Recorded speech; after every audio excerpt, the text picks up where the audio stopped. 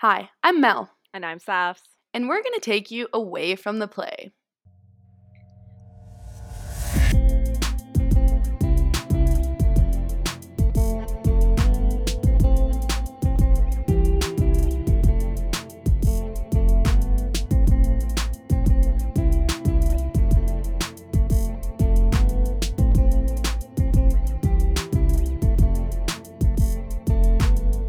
This week we had Sasha Ghavami. He is an attorney and an NFLPA and CFLPA certified agent, all-around good guy, and also... Yes, and also he started his own company with his mother called Vision Ahead and After Sports, a sports management and representation agency. So it was interesting, we were able to learn a lot about how he got his start as a sports agent. We even dove into the art of negotiating contracts and his views on the industry and what it takes to be a successful sports agent. And of course, we got to hear some really fun stories about one of his most popular clients in Laurent Duvernay-Tardif, Kansas City Super Bowl champion and doctor. So that was really a lot of fun. And, we recorded this episode back in November and we really hit it off with Sasha. So we've just been looking forward to sharing this episode with you all. So without further ado, we hope you enjoy this episode as much as Mel and I enjoyed speaking to Sasha about being a sports agent. Cheers.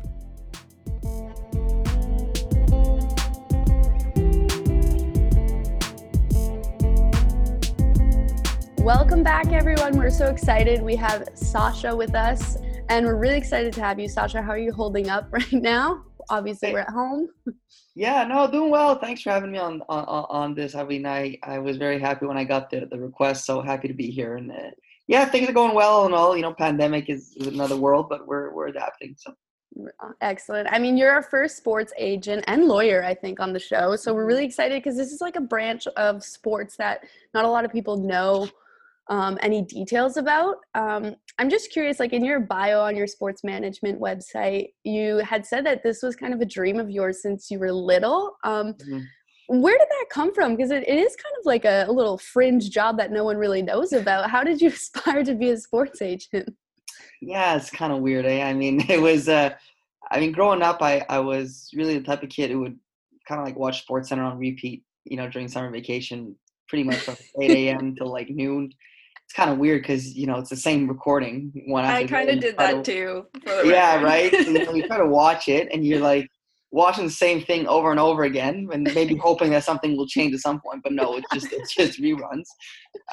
But I was a huge sports fan, sports nerd, sports geek, whatever you want to call it. And, and when I was a kid, I was following it so much. Like I pretty much knew the different athletes and coaches and all major, North American sports, whether it be football, basketball, baseball, or hockey. And at some point, I think it was during I think it was like early 2000s, maybe around a little before the lockout in 2004 with hockey, I kind of discovered a little bit more the role of an agent. I liked it in the sense of, every time I would hear about trades or free agency or signings, I would often hear, this player's agent is in contact with the team. And got me curious. I started tried to learn a little bit more about it. And I kind of discovered that, well, being a sports agent is basically like being an attorney, and you're representing athletes and you're helping them navigate through the stuff off the ice or off the field.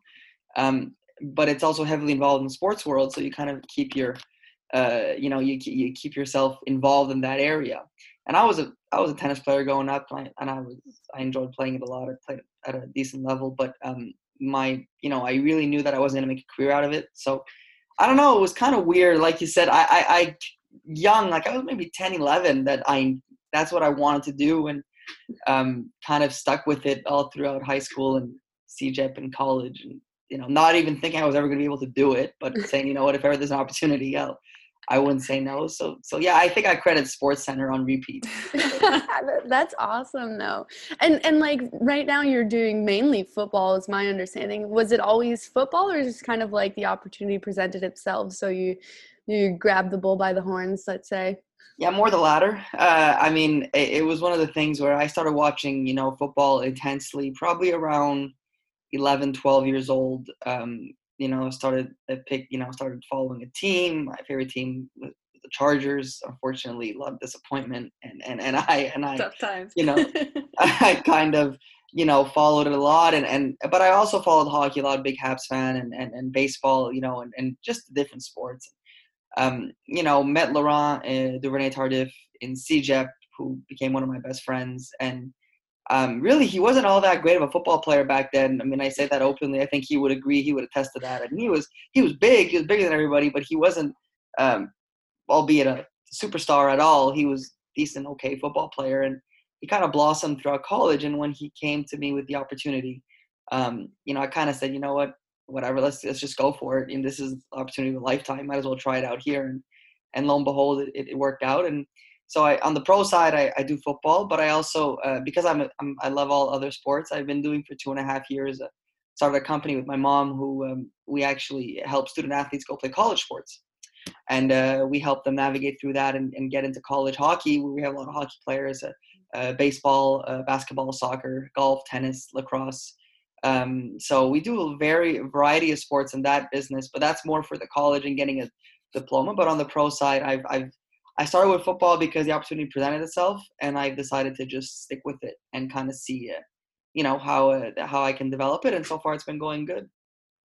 That's really cool. I mean, we definitely want to get into the company that you started with your mom, because that's just like at the base, the fact you started with your mom is just the coolest thing.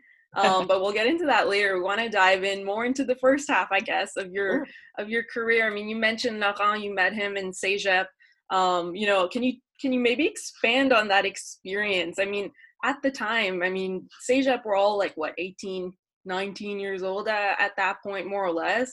It's like, you wouldn't expect an opportunity like that to fall in your lap. But at the time, like you said, you didn't know Laurent would become who he is today. So can you go into that a bit?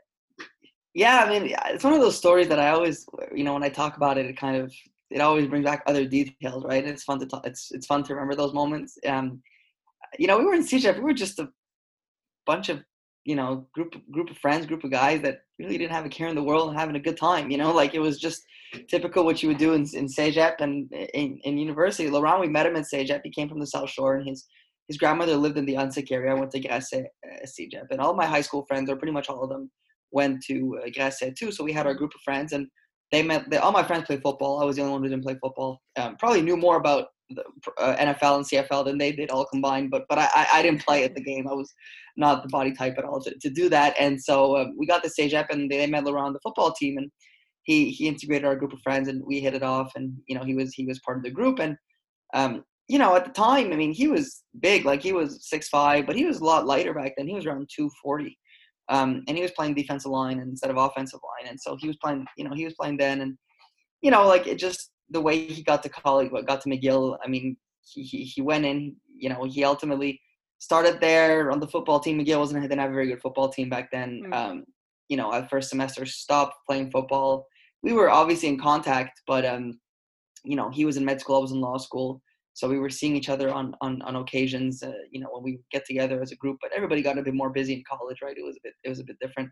And then all of a sudden, like if you fast forward, 2 years, 3 years, he ended up back on the football team, and he ended up switching positions. And to be very honest, like I didn't really follow much of his university career up until probably May of 2013, which is the year before, like his last season would have been September of 2013, so right. Before his senior year. So I'm actually in Australia at the time, and I was on an exchange program to do my final semester at University of Western Australia in Perth, and figured it was a nice way to end your degree by going in Australia and living the life. Definitely. Not a bad idea. Yeah, might as well.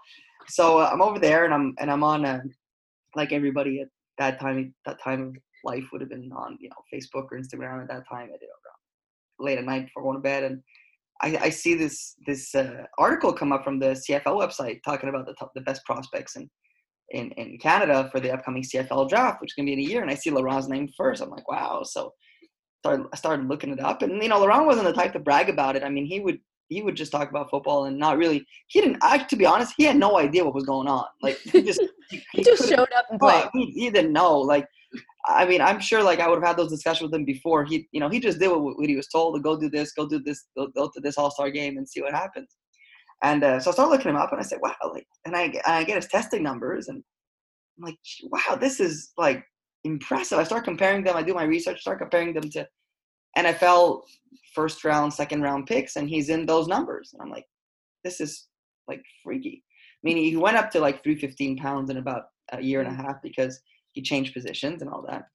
And then the next day, I get on a call with one of my buddies who we have in common, and he's talking to me about they went out to a bar the night before with Laurent. They were talking, and he was saying that he's got a whole bunch of agents on him. And I said, oh, that's great, good for him. And he says, yeah, but he wants to talk to you. I think he wants you to be his agent.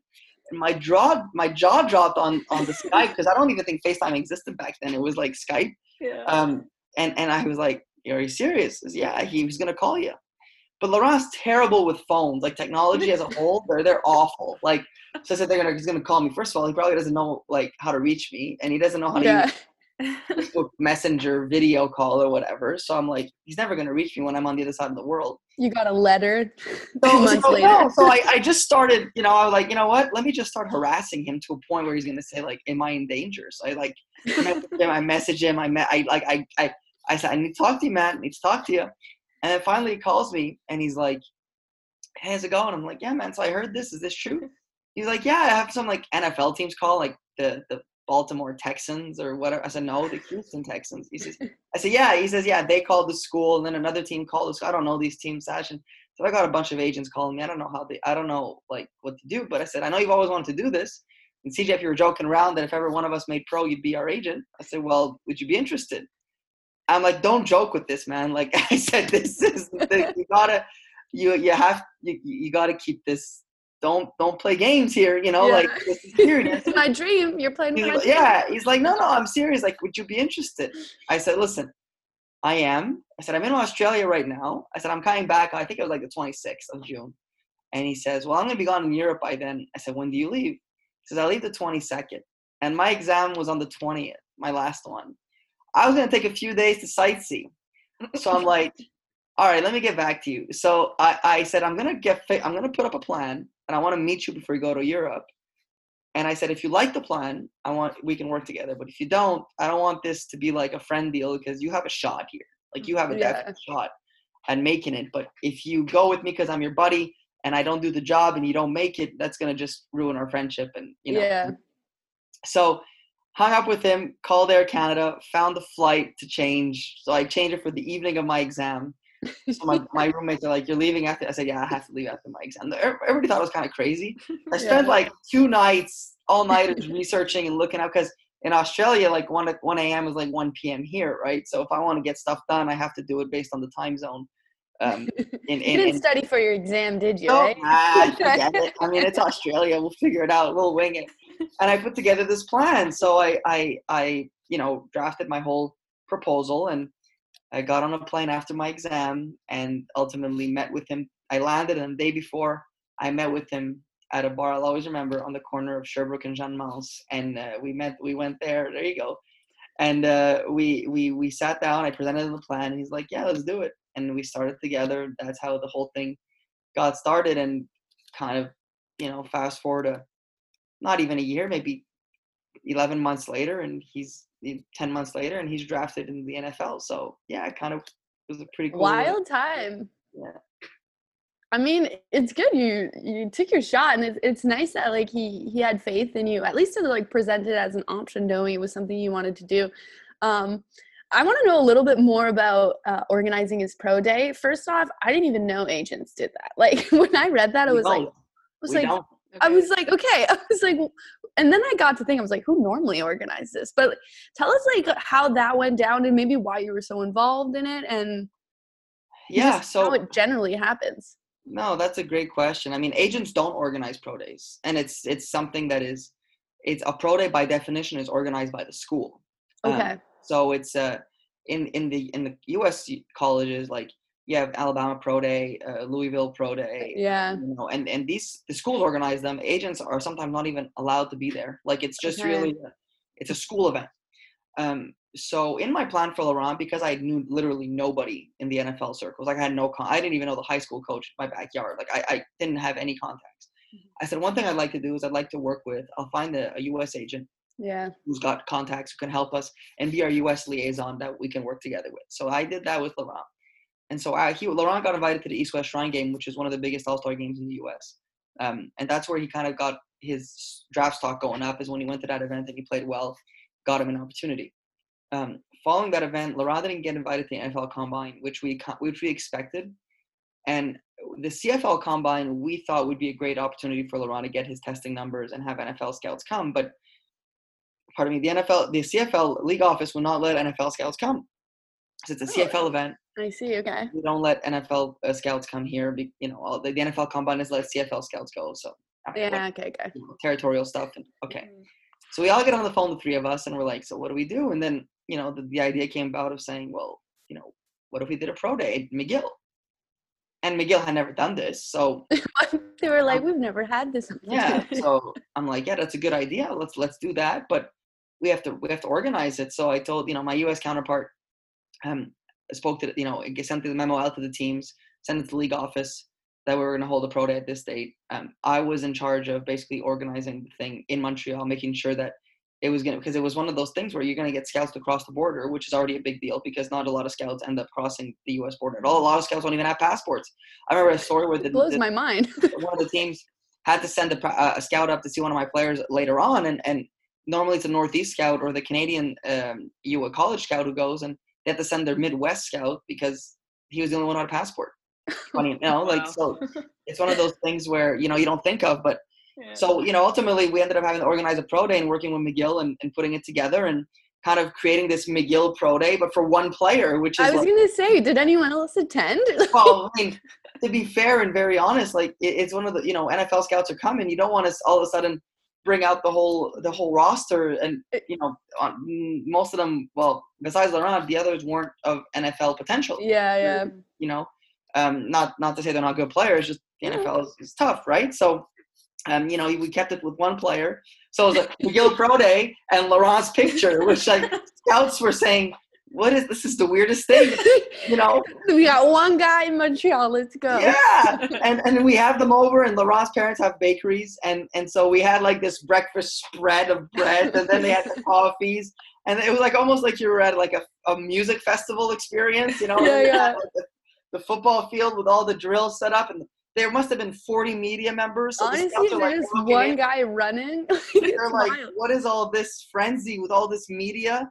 And then we had a spread for lunch and the buffet, and to this day I see scouts and they still tell me about that pro day, and they're like, that was the best pro day. We had the best time. First of all, we're in Montreal, the best city in the world. Yeah. And then they're like, we get there and we're treated like royalty, and we have this guy who's a great player, who's a wonderful prospect, and you got a Hollywood red carpet with all the media taking pictures of when us. The whole town's behind him. It was insane. It was crazy, and it was the first. I mean, to my knowledge, it was the first pro day done in Quebec soil, possibly in Canadian soil.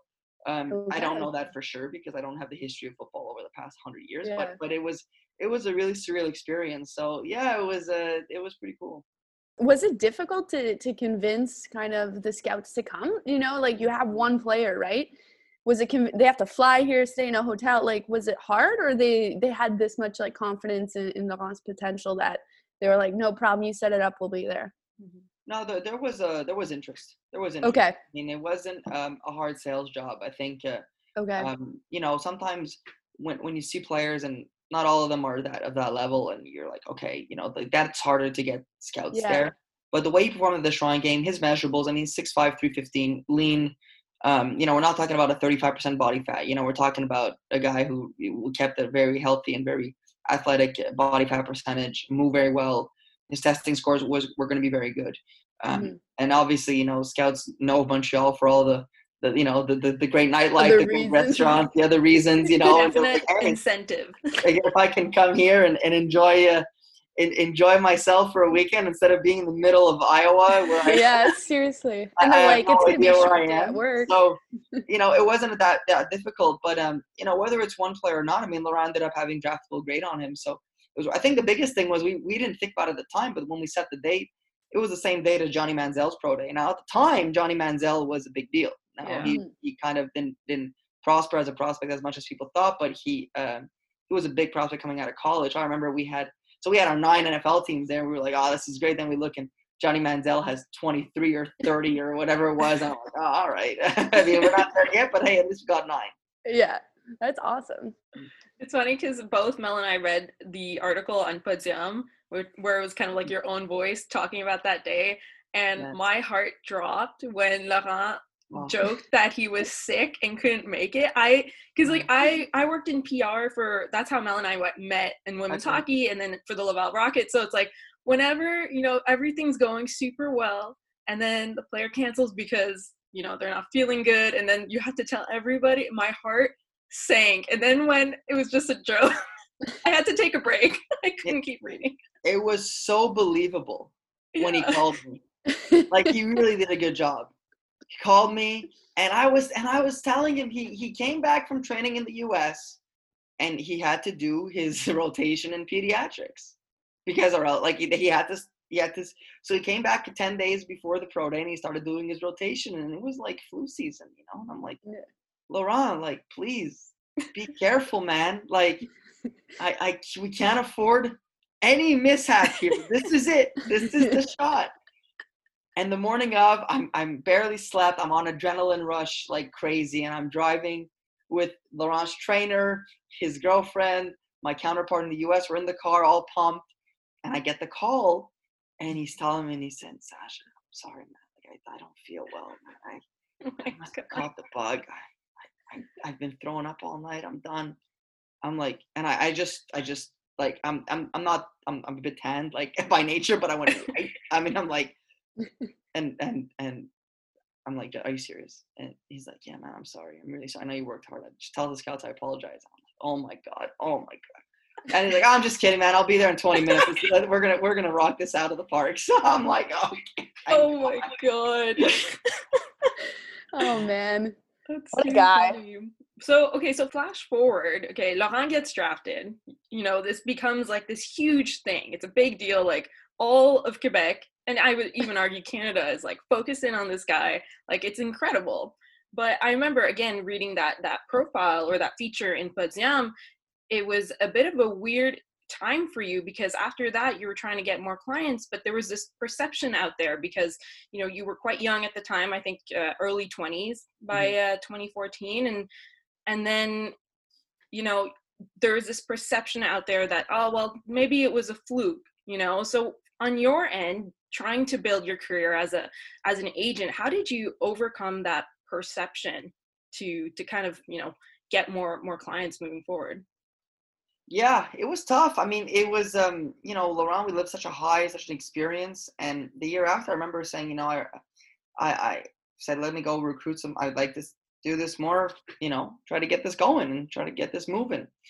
And, it was funny. I had a call with the scout from the NFL who I became buddies with during the process. And I called him in about June, about 2 months, a month and a half after Laurent got drafted. And I was like, listen, I like to pick your brain. I said, I really want to do this. I'd like to try to do this more. Do you recommend that I go meet GMs, meet scouts and shake hands, type of thing and go to different events? And he told me something I'll never forget. He says, Sasha, I'm going to be very honest. We don't care about you. We care about the players. And he says, if you bring us good players, you'll make all the contacts in the world.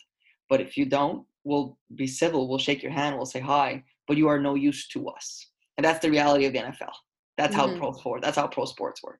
Mm-hmm. So I said, okay, well, so then I get that's a very good advice. And let's just keep focusing on that. So going to meet players, it was tough because a lot of the players saw me as, I was 22, 23 at the time. And, am I serious? Am I just Laurent's friend that was a one-hit wonder? Yeah. Do I know what I'm doing? Can I help with other players that I don't have the same connection with in terms of I haven't known them for as long?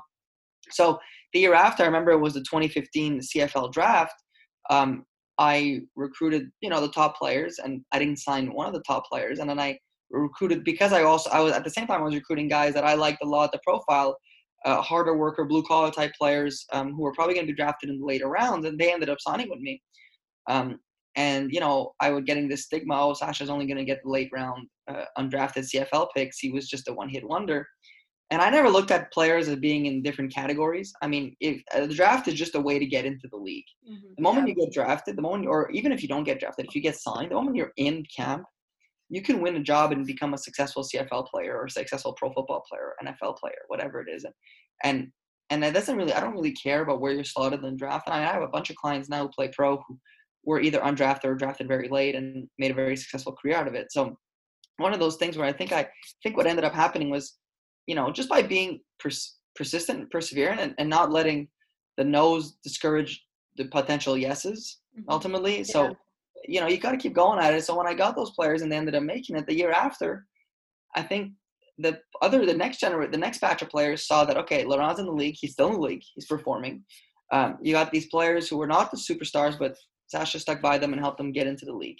And now, well, maybe he can help others. So I think it just showed, ultimately an agent is a person and a player is a person. You got to hit it off with the personalities, and you got to make sure that there's a fit there, because the agent's going to be somebody that you can rely on during and after your career. It's something that, you want to be able to build that relationship and keep it going. But I wouldn't call it a wake-up call, because that wake-up call would insinuate that I wasn't expecting it. I was fully expecting that. Okay.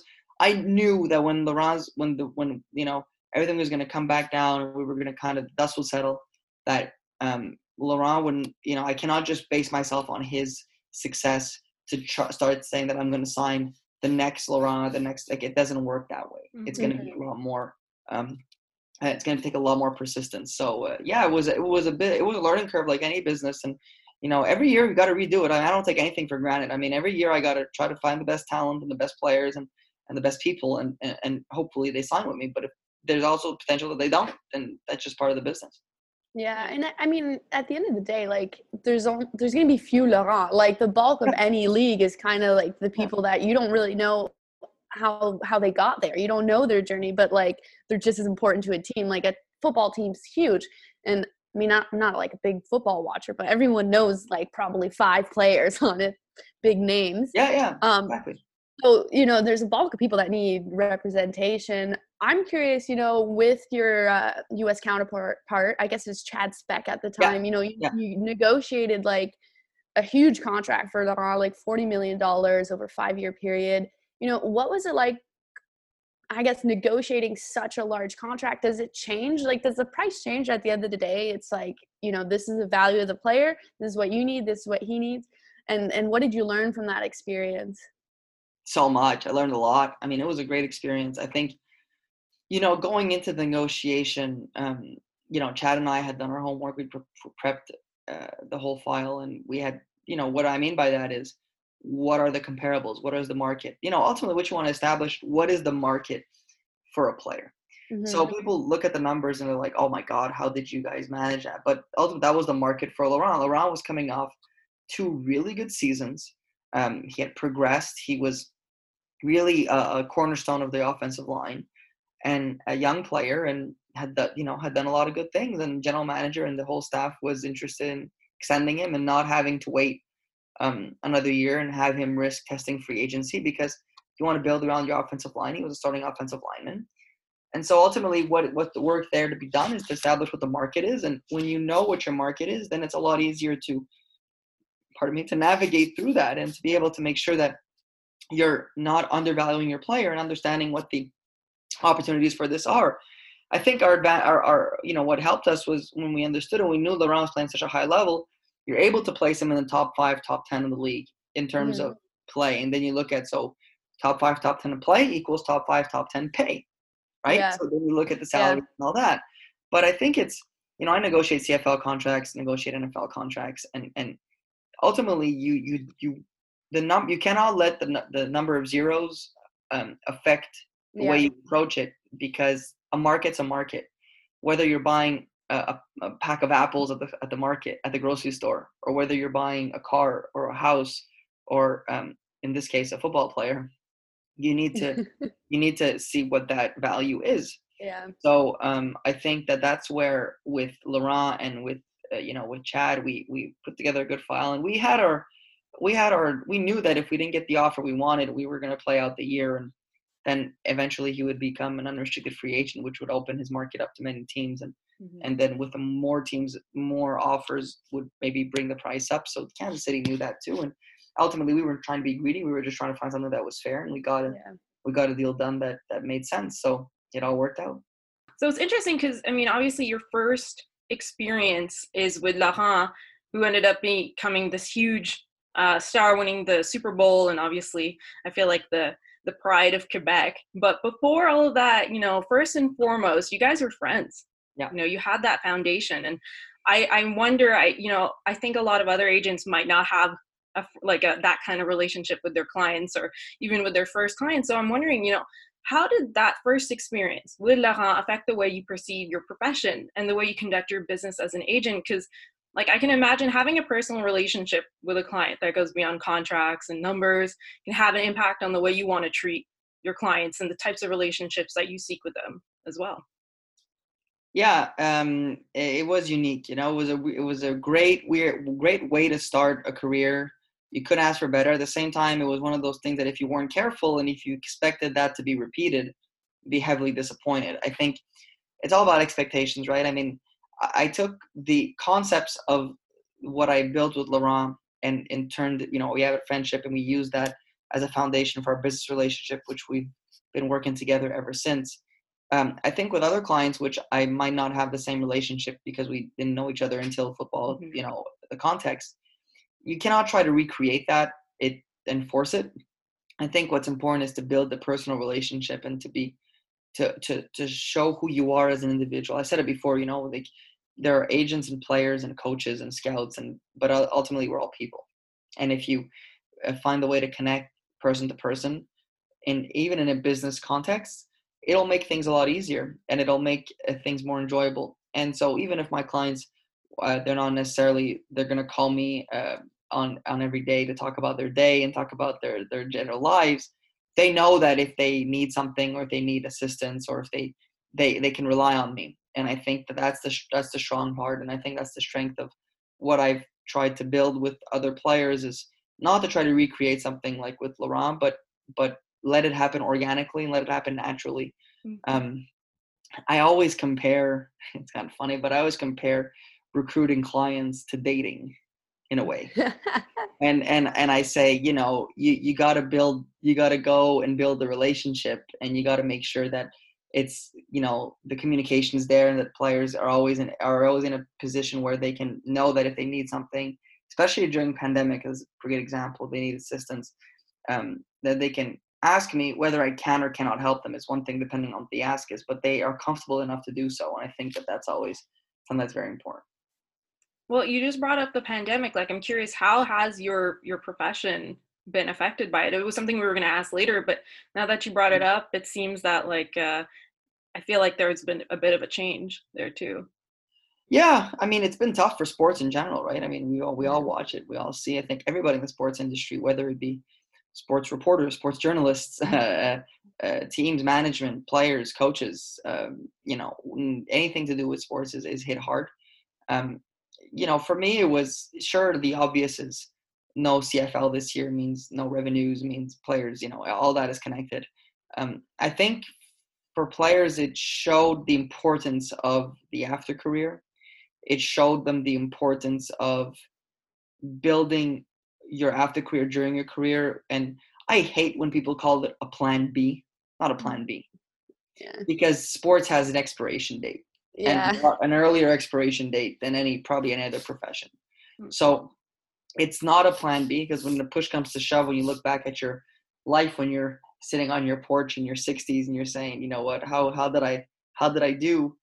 Your plan B is going to probably be what took more of your time than anything else you did in your plan A. And so understanding that, I'm pretty proud of my players. I mean, they've done a good job of really finding ways to get jobs and get careers and build their careers and look at stuff that interests them. And I think it's more power to them, but I think for me, the biggest part is staying available, trying to help them out as much as I can.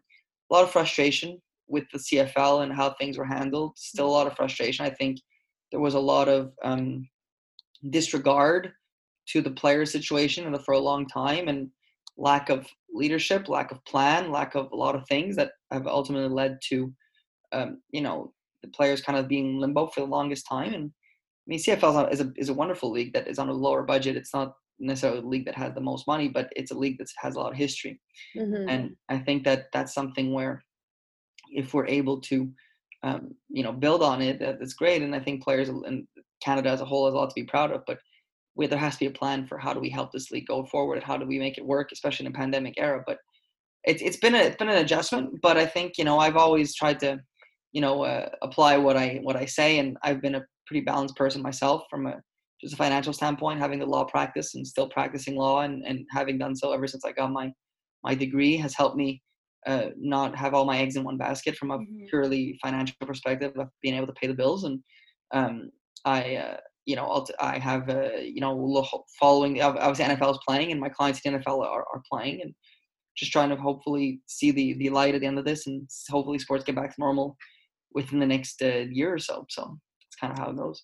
Yeah, let's hope, because everyone's taking a hit. So you know, you have players in the NFL and in the CFL as well, and you're also you know, an agent with the NFLPA and CFLPA. You know, what's the difference requirements, I guess, on your end? Does it change anything, or is it just like you kind of, as soon as you have players in both leagues, then you can kind of participate? How does this work?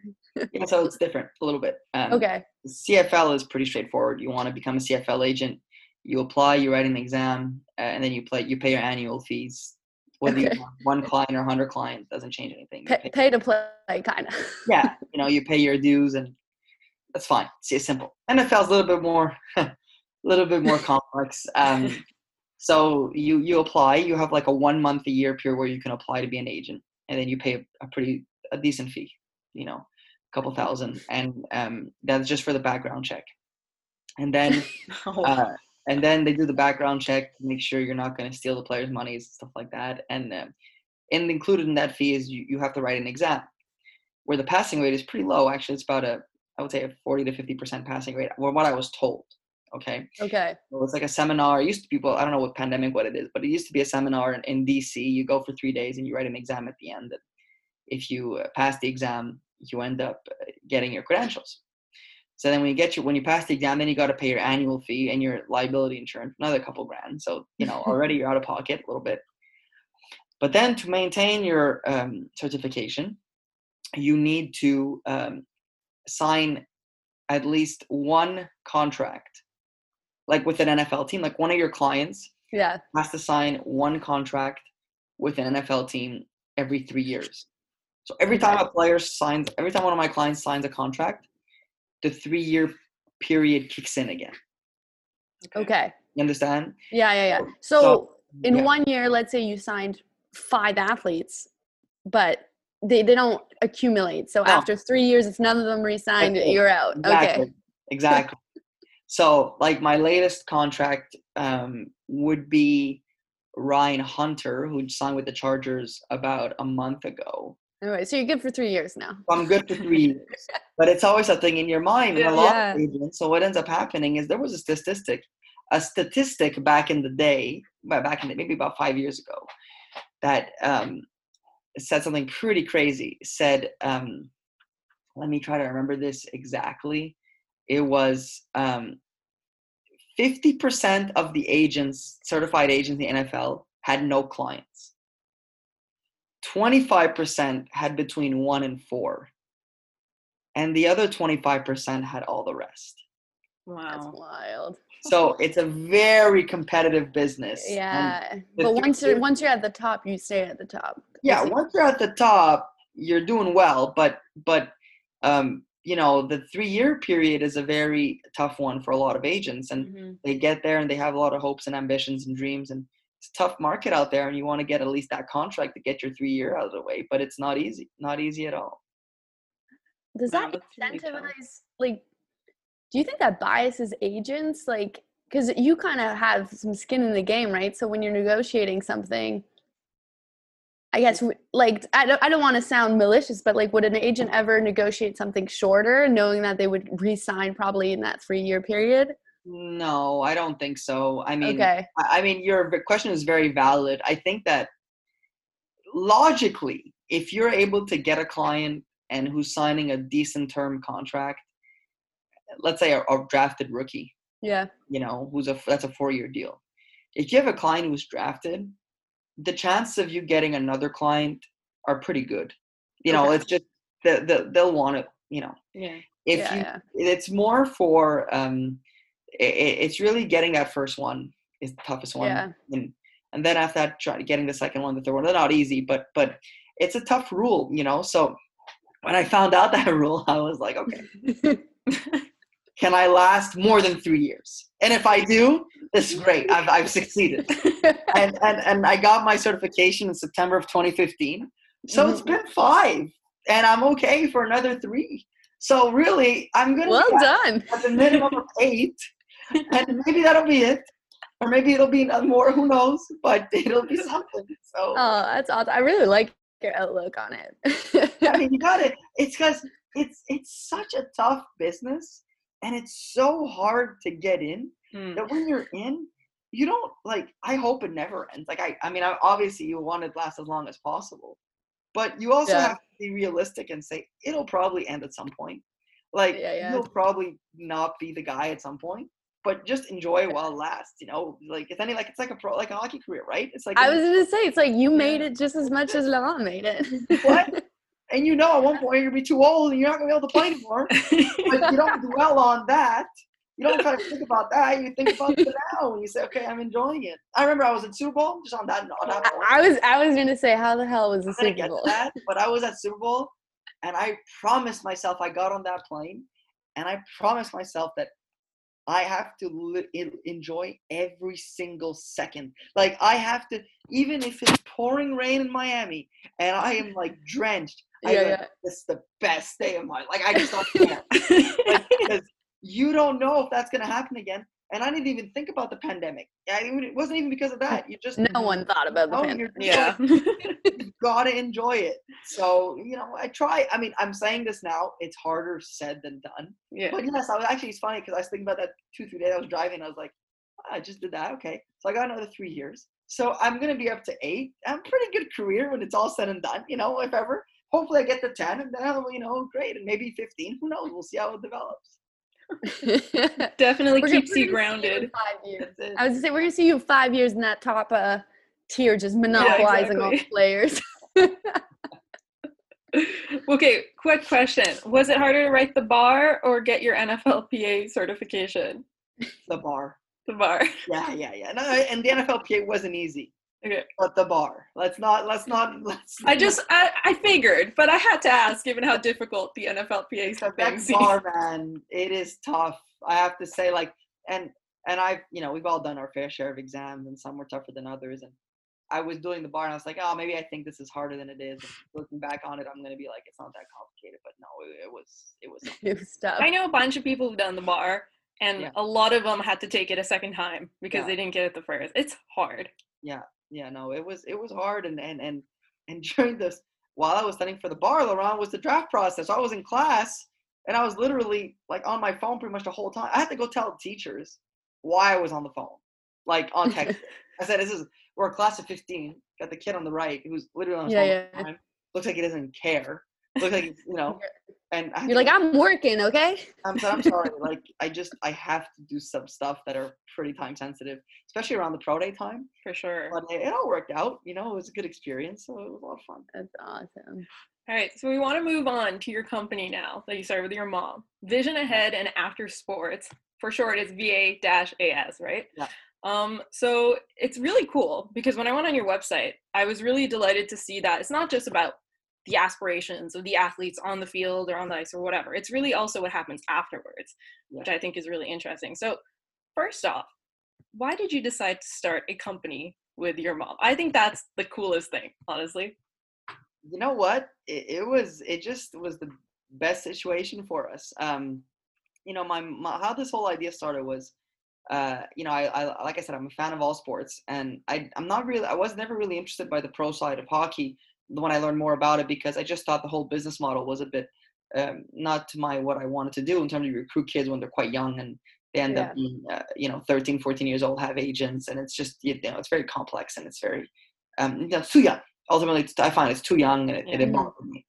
But I played tennis my whole junior career. My brother played tennis. He was a better tennis player than I was, and my younger brother, and he ended up getting a tennis scholarship to go play Division I tennis in the U.S. And he went there and he did great. I loved the experience, and I thought it was just fantastic for him. And ultimately, I was talking about it. I had this idea with my mom. I was telling her because my mom helped my brother go through the whole process, and she learned a lot of things, and she helped a couple of other kids just to navigate through it. And I say, in Quebec, it's complicated because you don't have grade 12, you have CEGEP, you don't have, it's French and English, and you don't know how it works. And a lot of student athletes don't really get the visibility that they want, that they deserve, and they don't really know how it works. So, it would be great to put together a service where we can kind of help the student athletes navigate through that and kind of be a resource for them to, ultimately take advantage of it. And I talked to that with my mom, and I knew she knew a lot about the whole academic side and the rules and all that, and all those different things. And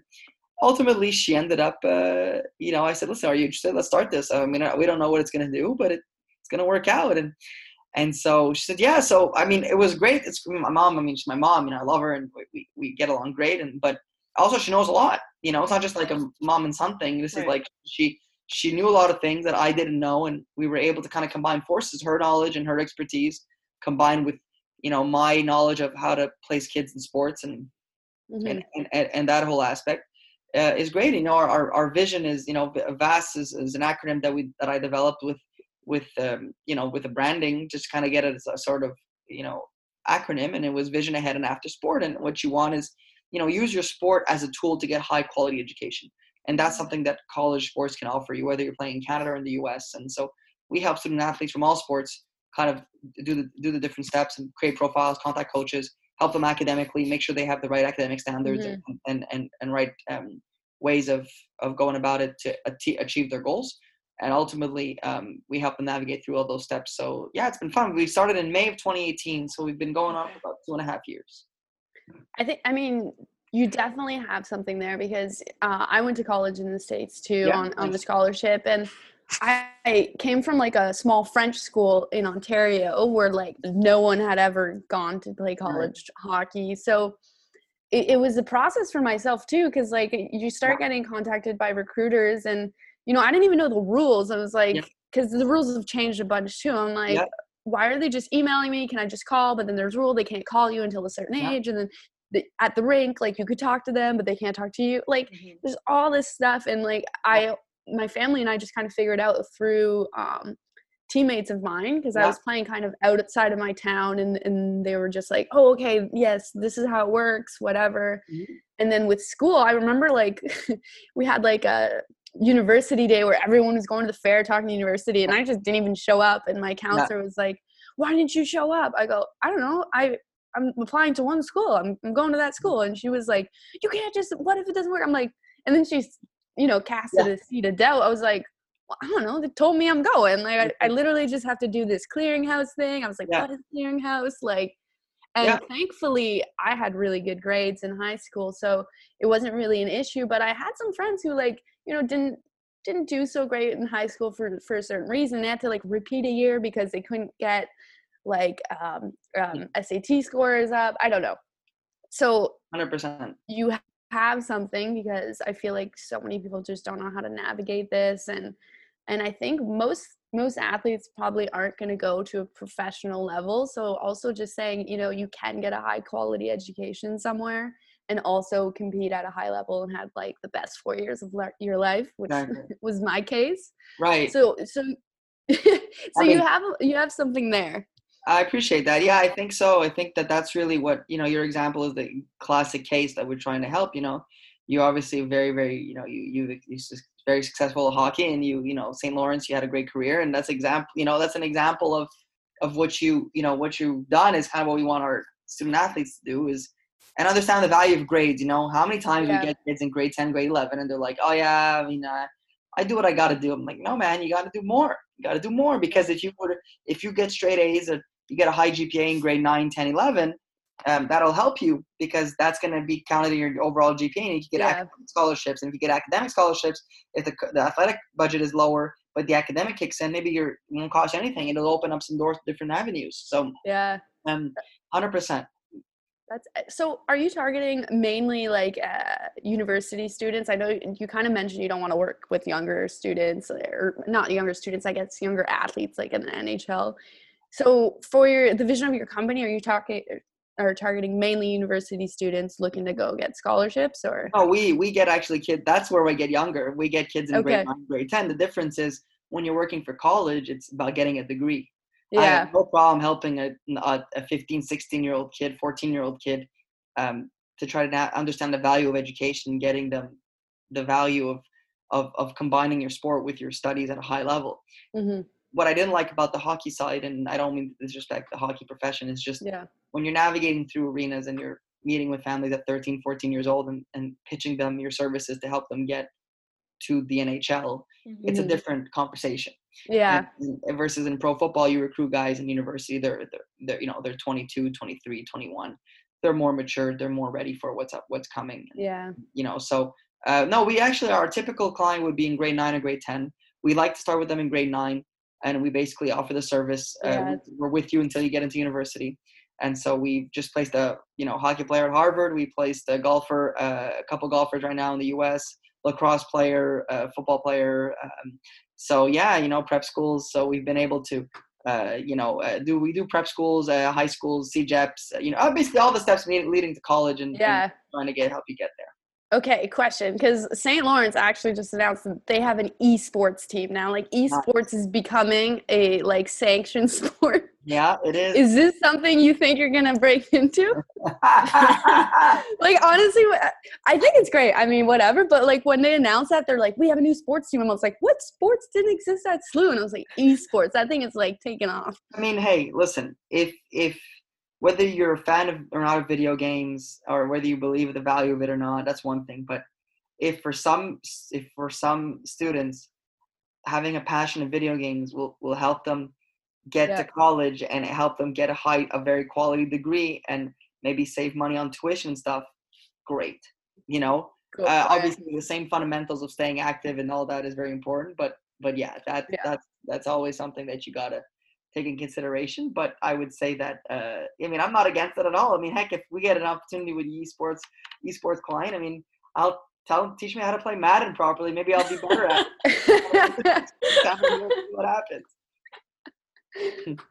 Yeah, why not? At this point, honestly, whatever keeps them going and motivated in school, I think that's the most important part. And what's really cool about your company is that you guys offer so many services. Anybody can find those online on your website. But I really want to get into the one about post-career counseling service that you offer, because I find that very interesting. We've already talked about it now, that it's not just about what the athlete can accomplish in their sport, but especially afterwards, because like you said, sports athletes, there's an expiration date to that. So my question for you is, is that, this idea of focusing on the future, the career after sports, is that something that you think more sports agents or more sports agencies are beginning to add to their businesses to attract more clients? Is this becoming more of a priority, you think, nowadays? Because when I was at the Rocket, a lot of the guys, you think AHL, okay, they're a phone call away from going to the NHL, right? But surprisingly, a lot of them were also in school still. Some of them were taking classes and whatnot, and some of these same guys got called up for a game or two, and they could very well have a long NHL career, who knows? But they're also keeping school in mind as well. So I find that very interesting that more even professional athletes are looking into this post-career stuff as well. I mean, I think it should be the cornerstone of every sports agency. I mean, I'm going to be honest with you. When a player gets drafted first round, is that the agent's doing? No, it's not the agent's doing. And any agent who takes credit for that is not being honest about it. Okay. Sure, you get the odd case where maybe a player was scheduled to go second round and an agent placed a couple calls and put enough doubt into management's head that they got a first round pick. But my point is, if a player is getting in the first round, he's basically a top 3 round talent. Now, is that the agent who's done that? No, that's the player who's done that because of his level of play, because of his ability, because of the way that he's been able to achieve that in pro football or in NHL or whatever. But what is the added value of an agent? What is the added value of what an agent can bring? So typically it was always contract negotiations, right? Which I think is very valid. Having somebody who understands contracts who can bring you added value in your deal to make you extra money, I think is good. But for me, the after career is so important. And, my acronym VAS is something that I developed. But, my college business we talk about, my mom, is called VAS College Recruiting, Vision Ahead and After Sports College Recruiting.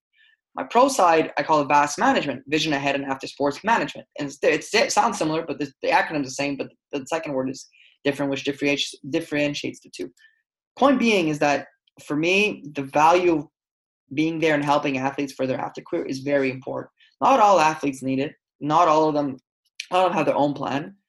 But if some need assistance, some need help, some need guidance in that, I can help with the network I built because of my law practice, the network I built because of working with Laurent, working with other athletes. And I think those are things that are important to develop. And I think if you have the right mentality as a student athlete, when you get out of college as a student athlete, yes, you can have a degree in communications, you can have a degree in marketing, but it's not about the degree. It's about being able to have successfully achieved that with good grades while doing the sport, while doing the extracurriculars. That says so much more about an individual than it says about just what's written on a piece of paper. And I think that for the pro side, I think more and more agents have to go down that road because that's your added value. That's something that you can help with that the athlete maybe did not do while they were playing. They're focused on being the best at their craft. An agent has a lot of added value, but an agent cannot take credit for the player's talent. So if a player is talented enough to get drafted in the early round, that's on the player. So what is the added value? Why are you there? What is the service you're offering? And I think we offer a lot of great services, but I think that one in particular is something that more and more should be emphasized on because I think it could do a lot of things. I was actually going to be organizing a fair, like almost like a job fair, in our April of 2020. It got canceled due to pandemic, but we were organizing an event where we were inviting people from all different workplaces to come and meet with different athletes, pro athletes, and so they let the athlete discover different areas of work that maybe they'd be interested in down the road. So hopefully something that we can do, but that once the pandemic allows it. But it's something that I think is could be very beneficial and just goes in the same breath of helping with the after career. Yeah. I think, have you heard about Maison des Champions? I feel like it's also like umbrella in this. Have you heard of this company? I've heard about it a little bit, yeah, but I never really connected with them yet.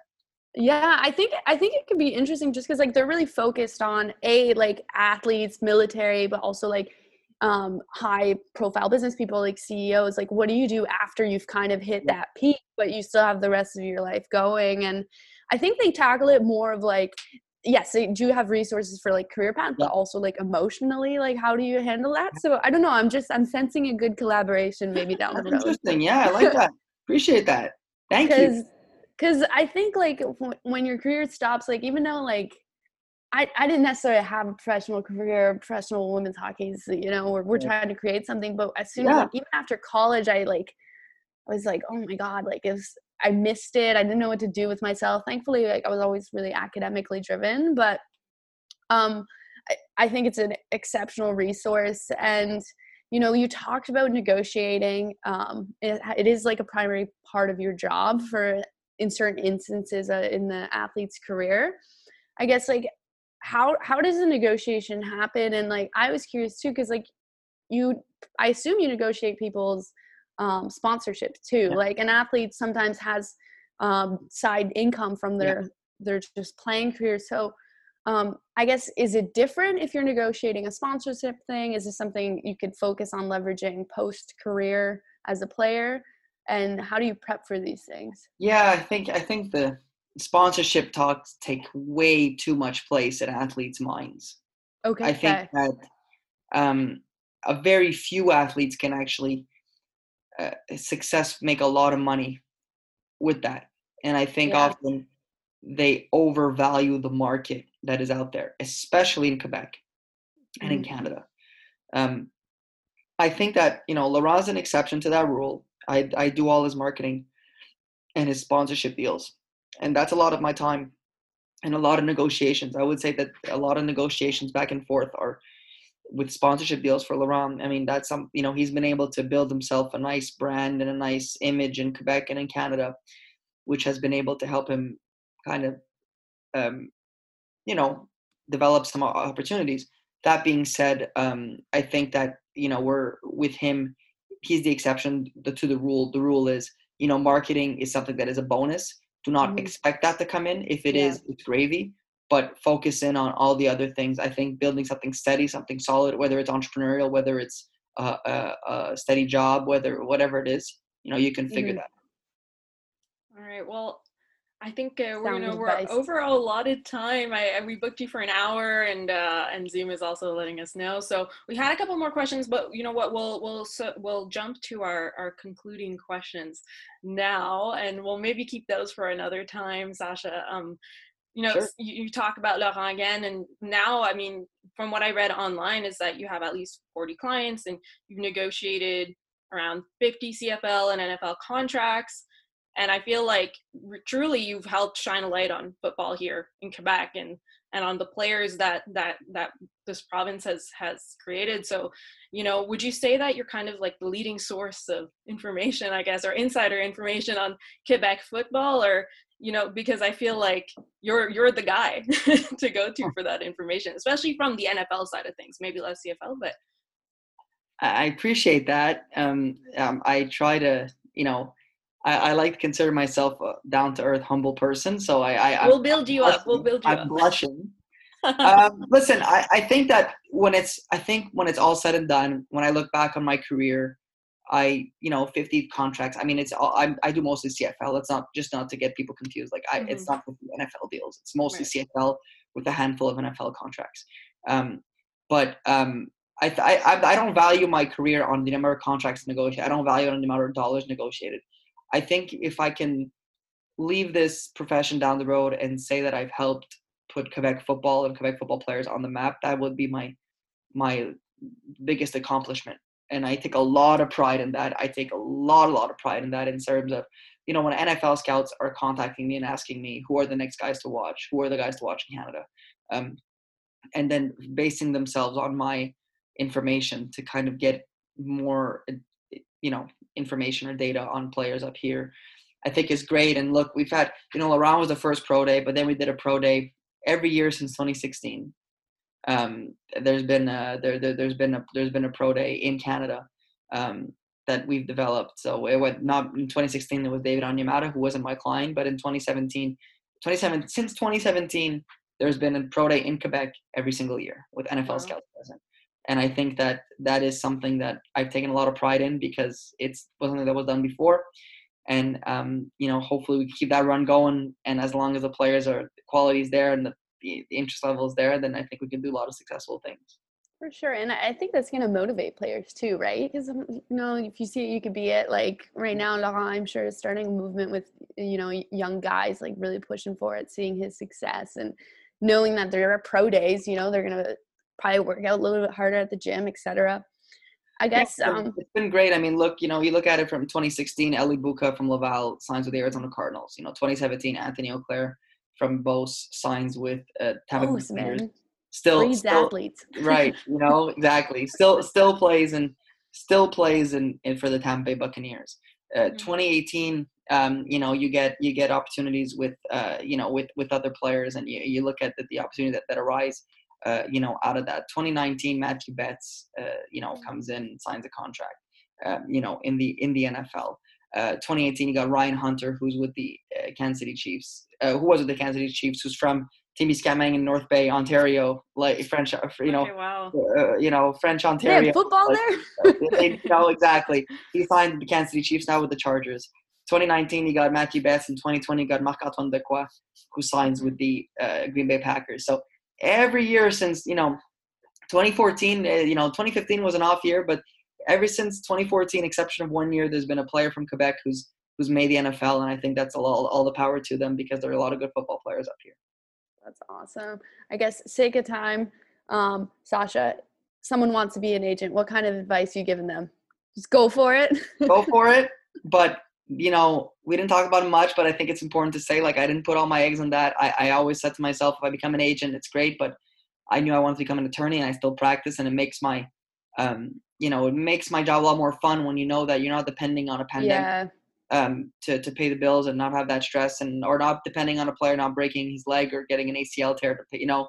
So it relieves the stress. It allows you to do your job better. It allows you to enjoy the process a lot more. And I think that's a lot of positive things. So it's a lot of fun, the job. It's very stressful, you know, demanding, but it's like anything in life. When you want it, you go for it and try to make the most of it.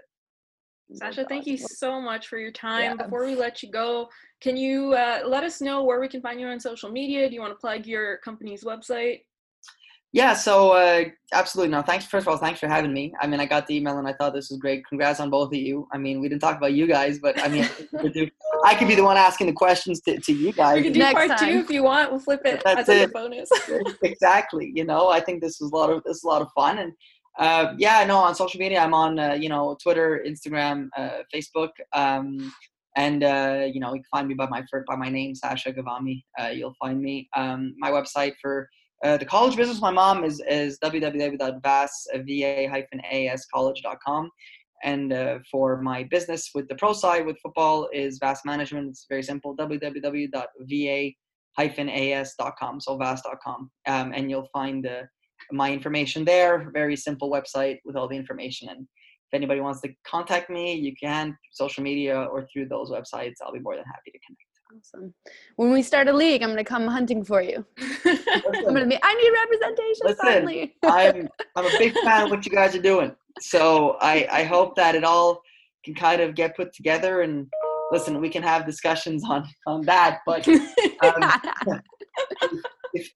I'll leave you with this.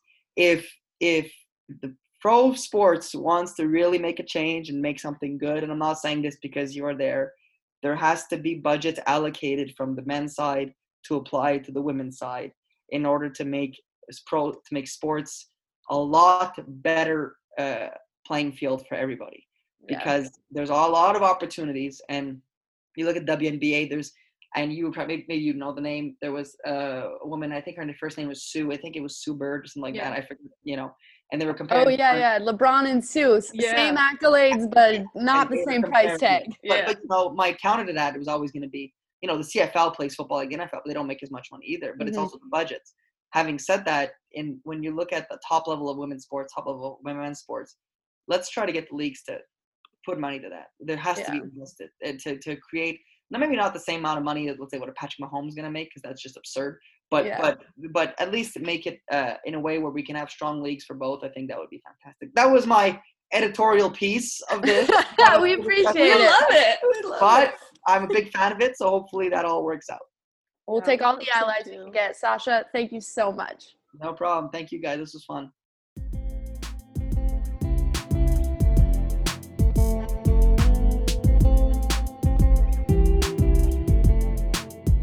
Subscribe to our podcast, rate and review it on Apple Podcasts, Spotify, Google Podcasts, and Balado Quebec. You could also find a recording of most of our interviews on YouTube. Show us some love on Facebook and Instagram at Away From The Play, and on Twitter at Mel_and_Safs. You can also follow us individually on Twitter at Safs_on-the-go, and for myself at Mel the Rock. Special thanks to Mathieu Brutus for the music and Nai Malouf for the logo. Give them a follow on Instagram. We can't wait to see you next week.